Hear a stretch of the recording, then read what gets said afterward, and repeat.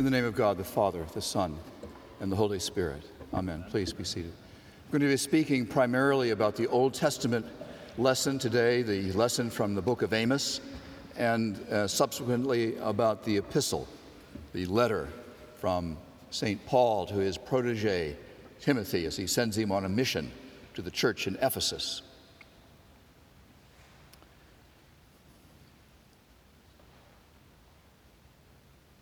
So it's 750 years before the birth of Jesus. It is 150 years after the division of the kingdom of Israel. The kingdom was great under David. It was greater yet under Solomon. Solomon finished the building of Jerusalem. He built the beautiful temple, but the way that he did this was he did it with a system of conscripted labor and a system of onerous taxation.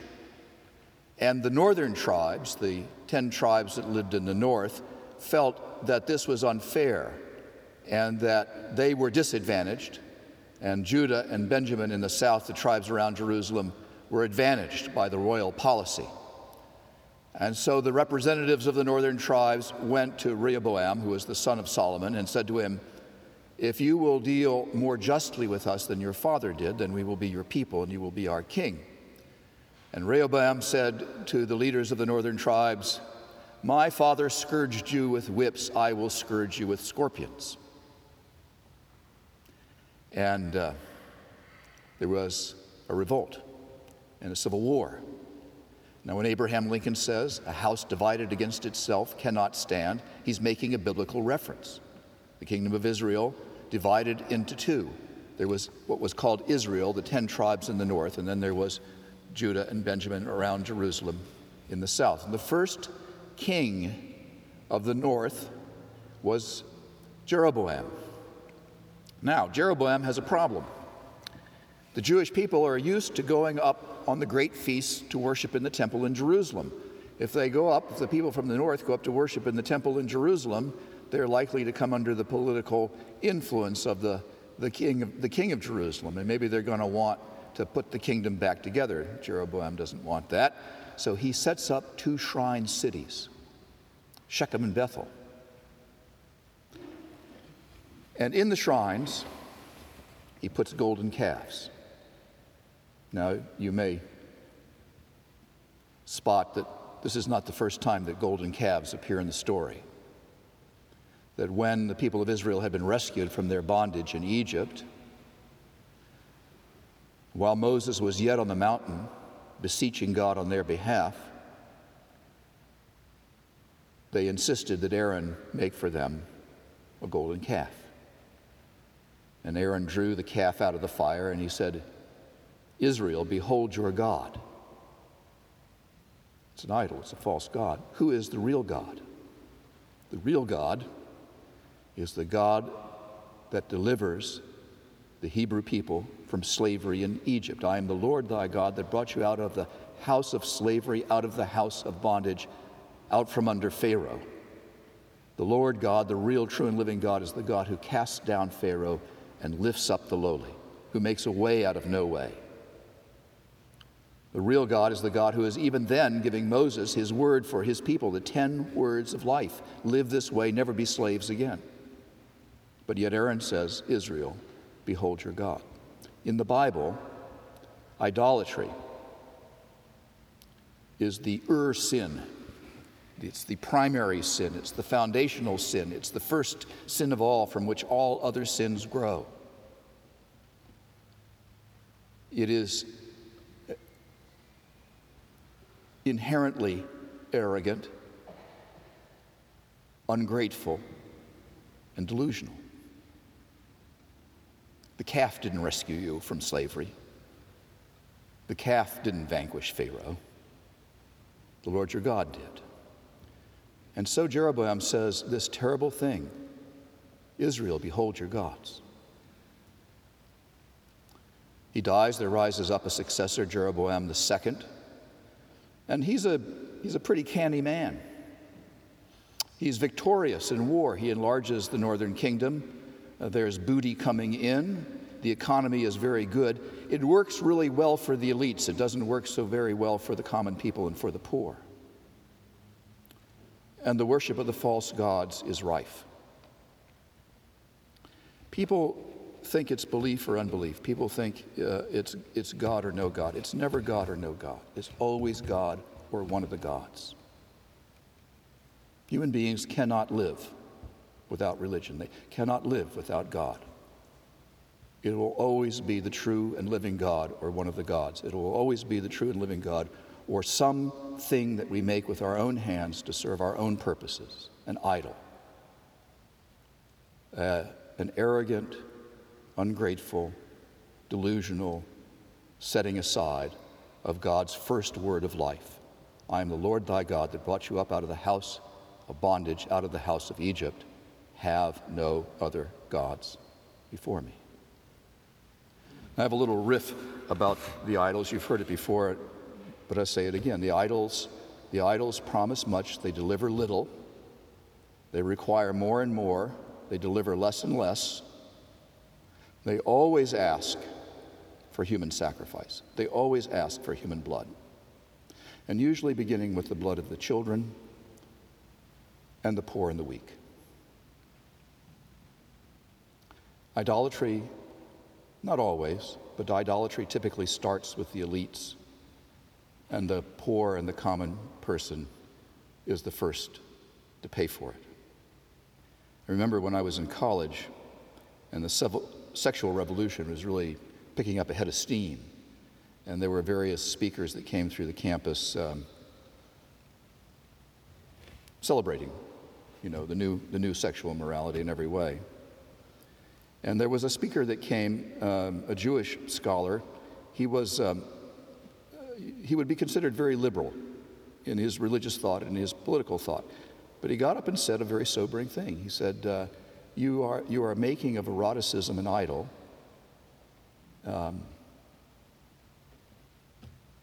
It's for the benefit of the rich, and the poor will pay for it.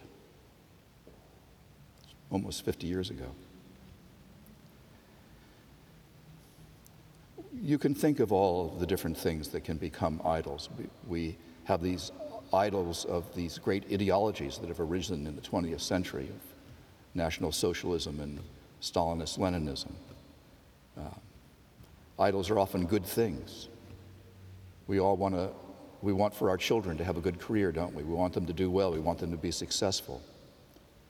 I was reading a book review of a book this weekend talking about, it was a sort of a study of successful people. And it was saying that a lawyer in a top-tier law firm is expected to bill 2,400 hours a year.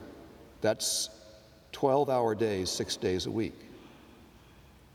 Well, something's being sacrificed. Something's being sacrificed.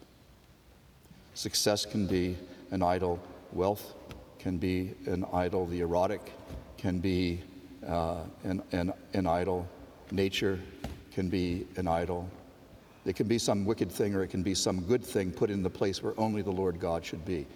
And what the prophets of Israel teach us is that whenever the idols are worshipped instead of the one true and living God,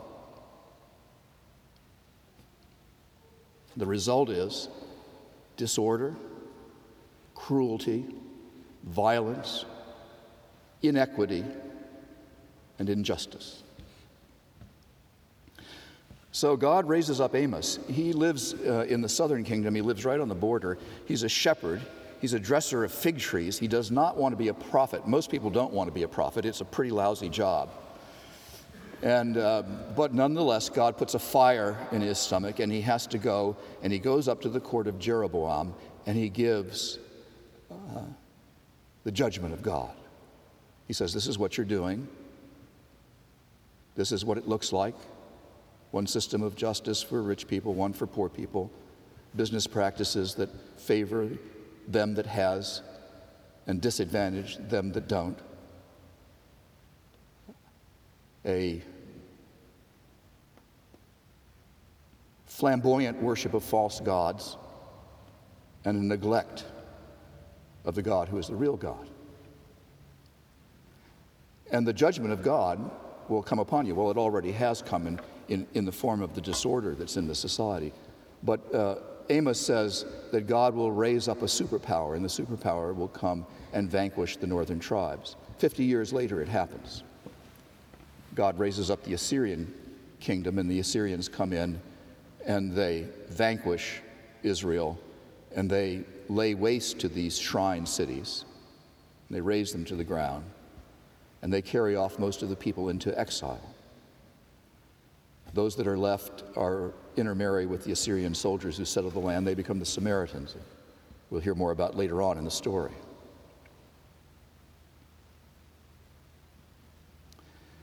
It's a really sober, stern book, the book of Amos. There's 9 chapters in it. It's really sober and stern.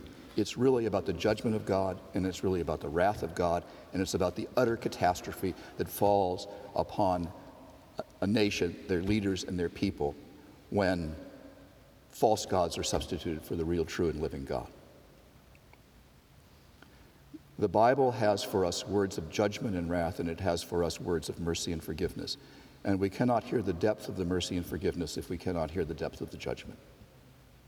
And so God requires Abraham to issue this oracle of judgment. It's the first prophetic book that we have in the Bible. It's 9 chapters long. At the very end of it is a word of hope. At the very end, the last few paragraphs, there's a word of hope. And God has Amos say, nevertheless, I will restore my people. Nevertheless, I will redeem my people. Nevertheless, I will raise up the tabernacle of David. The tabernacle of David. Well, one way of saying that, paraphrasing that, is the ruined house of David I will rebuild. And when I do, says the Lord, my people will know that I'm doing it, and the nations will know that I'm doing it. And they will come to my people to learn about the one true and living God. And it will be such a day, God says through Amos, it will be such a day that the mountains will drip sweet wine, and the hills will melt. Well, what does that mean? Well, the hills will melt. You can't grow anything on the top of a hill, but the hardness will melt, and the barren place will be fruitful. Surely I will do this, says the Lord. So what does this mean, this prophecy that God will rebuild the tabernacle of David? There's a lot of different ways in which the tabernacle of David could be taken. The tabernacle of David could be the actual tabernacle, the assigned meeting place between God and his people, the place where the mercy seat is. That will be restored. That will be rebuilt. You built idols, temples of idols. I'm going to rebuild my temple. That could be that. The house or the tabernacle of David could be the line of David. Remember, God promised David that he would make a house out of him. David said, I'm going to build you a house. God said, no, your son Solomon will build the house, but I'm going to make a house out of you. So it could be talking about a king that's going to come out of the line of David. Remember that the promise of the Bible is that there will always be a king out of the line of David sitting on the throne of Israel. And we believe that Jesus Christ is the Lord of Lords and the King of Kings. And it could also be the society, the civilization. Now, there's no one-off reading between the people of Israel and any nation state. But yet the principle holds true that at the heart of a culture is a cult. And that for the culture, for the society to be renewed, the cult needs to be renewed. And it could be that God is giving this message, that he's going to renew his people, his church, and that's going to be a building up of the house of David. Now, here's a sense of the house of David. Western civilization is in trouble. Western civilization is in trouble. Western civilization can be described in many, many different ways, but one way of describing it is the house that David built, David's house. It is the house that comes out of the Bible of the Jews and the Christians. And in there is a unique contribution from Greek rationality. But this is the society, the culture of which we are inheritors is in important ways the house of David. It is the culture that has given the world the dignity of the individual, that has given the world human rights, that has given the world representative government, that has given the world a separation between church and state so that your religion is something you freely choose rather than something that's imposed by the sword. It has given us modern medicine, has given us science and technology, but it's also a culture, a society that is haunted by a century of fanatical war and that is in real trouble right now. You could spend a long time talking about the signs of that. The opioid epidemic that is all around us here in the Hudson Valley might be one way of talking about it, but just talk about it this way. A population of animals that has ceased to reproduce is in trouble. It's like an analysis at a biological level, not even a cultural level, right? The fertility rate in Europe is below the replacement rate. The young people are not having babies. That's a sign of a house that's in ruins. Right? And so here we hear this word of judgment about the idols that Amos brings, but we also hear the word of hope. Jesus Christ is the promise that God makes in and through Amos come in person. He is the one in whom He is the resurrection of David's house. I am the resurrection and the life, he says. He, in himself, is the meeting place between God and humanity. He, in himself,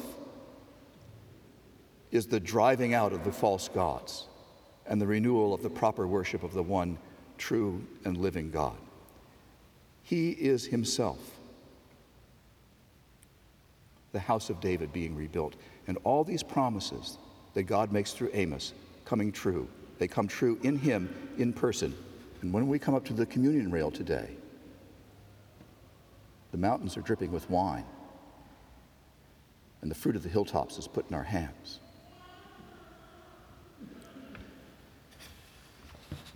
Now, how does the house get rebuilt? Paul sends Timothy to Ephesus on this mission. The church, the cult, is in trouble. There are false teachers. They've forgotten the basics. There are prominent Christian people who are living in such a way as to bring disgrace upon the church. There is party spirit and strife within the church.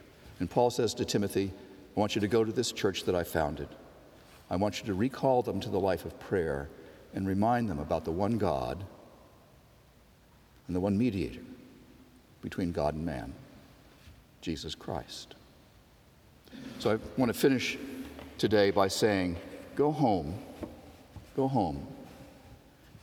and if you will, take out your Bible, find the first letter of Peter, read the second chapter, where St. Peter says, therefore, come to him, the living stone, and be built up as living stones into God's house.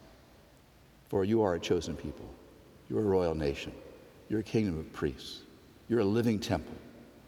In Jesus Christ, God is raising up the house of David. And in you and I, he's doing the same thing. If we come to him, the living stone. And if there is a hope for our culture, it will be that the cult is renewed by again finding its one foundation, its living cornerstone, Jesus Christ the Lord. Amen.